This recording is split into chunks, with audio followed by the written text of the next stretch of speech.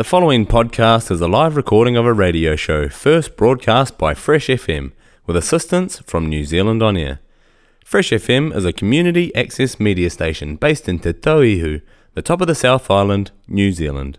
Hi there, I'm Matt Budd for Fresh FM. Here's former Nelsonian Lorraine McIntosh with a report from Valencia, Spain. Hello, this is Lorraine McIntosh reporting from Spain for the week. Our warm winter continues with sunny days between 18 and 22 degrees Celsius on the Mediterranean coast, correspondingly warm in the mountains and inland. But this coming week they are telling us to expect that to end, and that we'll have a winter-like cold spell. There may even be light snow in Madrid.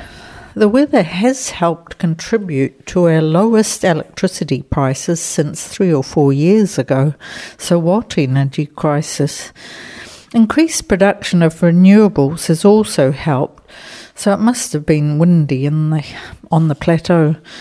The current government is busy trying to promote more investment in renewables, which of course brings us back to complaints from villagers and people in remote places not wanting wind turbines in their own backyard, complaining about how they kill such and such a number of birds wears a bit thin when the millions that will die from increased global temperatures are considered. I suppose the message is that such development does have to balance existing citizens' concerns with those of future generations. Another issue that is rearing its head in post-COVID times are salary demands. The UK seems to have it the worst at the moment, but later in January the French are joining in with transport strikes. Spain appears to be more focused on healthcare. They told us that A&E departments are on the point of collapsing, but then they have moderated that a bit to say it's some Madrid hospitals. Perhaps with our warm coastal weather there's less flu, colds and COVID. But then the Spanish seem to rush off to emergency departments with the most minor health concerns. We have medical centres where everyone in the health system has an allocated doctor.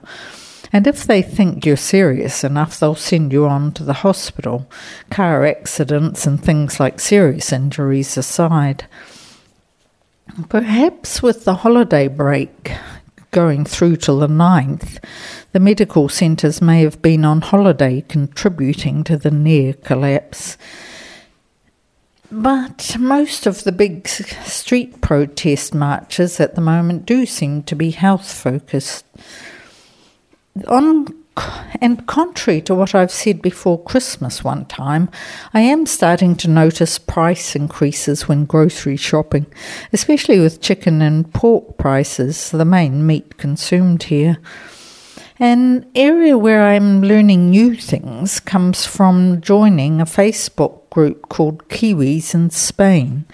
People ask questions about moving here or doing various legal things.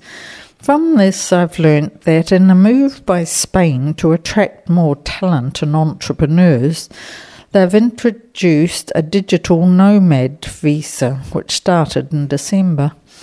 This basically allows people who can work remotely to come into Spain for up to 3 years, extension to 5 years possible, and then permanent residence an option.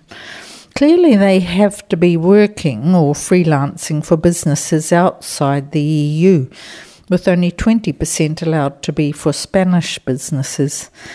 They pay non-residents tax rates as an incentive. All very modern from my perspective and experience of getting a visa 20 years ago. Still, I wouldn't trust it to be straightforward, and a good income would be necessary with all the expenses like health insurance, accountants and so on. But the weather and cost of living are better than New Zealand. So for the week, it's goodbye from Lorraine in Spain. Reporting from Valencia, Spain, former Nelsonian Lorraine McIntosh.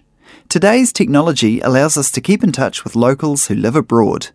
If you're heading overseas and would like to report back to Fresh FM listeners, ring the studio nearest you or contact Fresh FM through the website freshfm.net.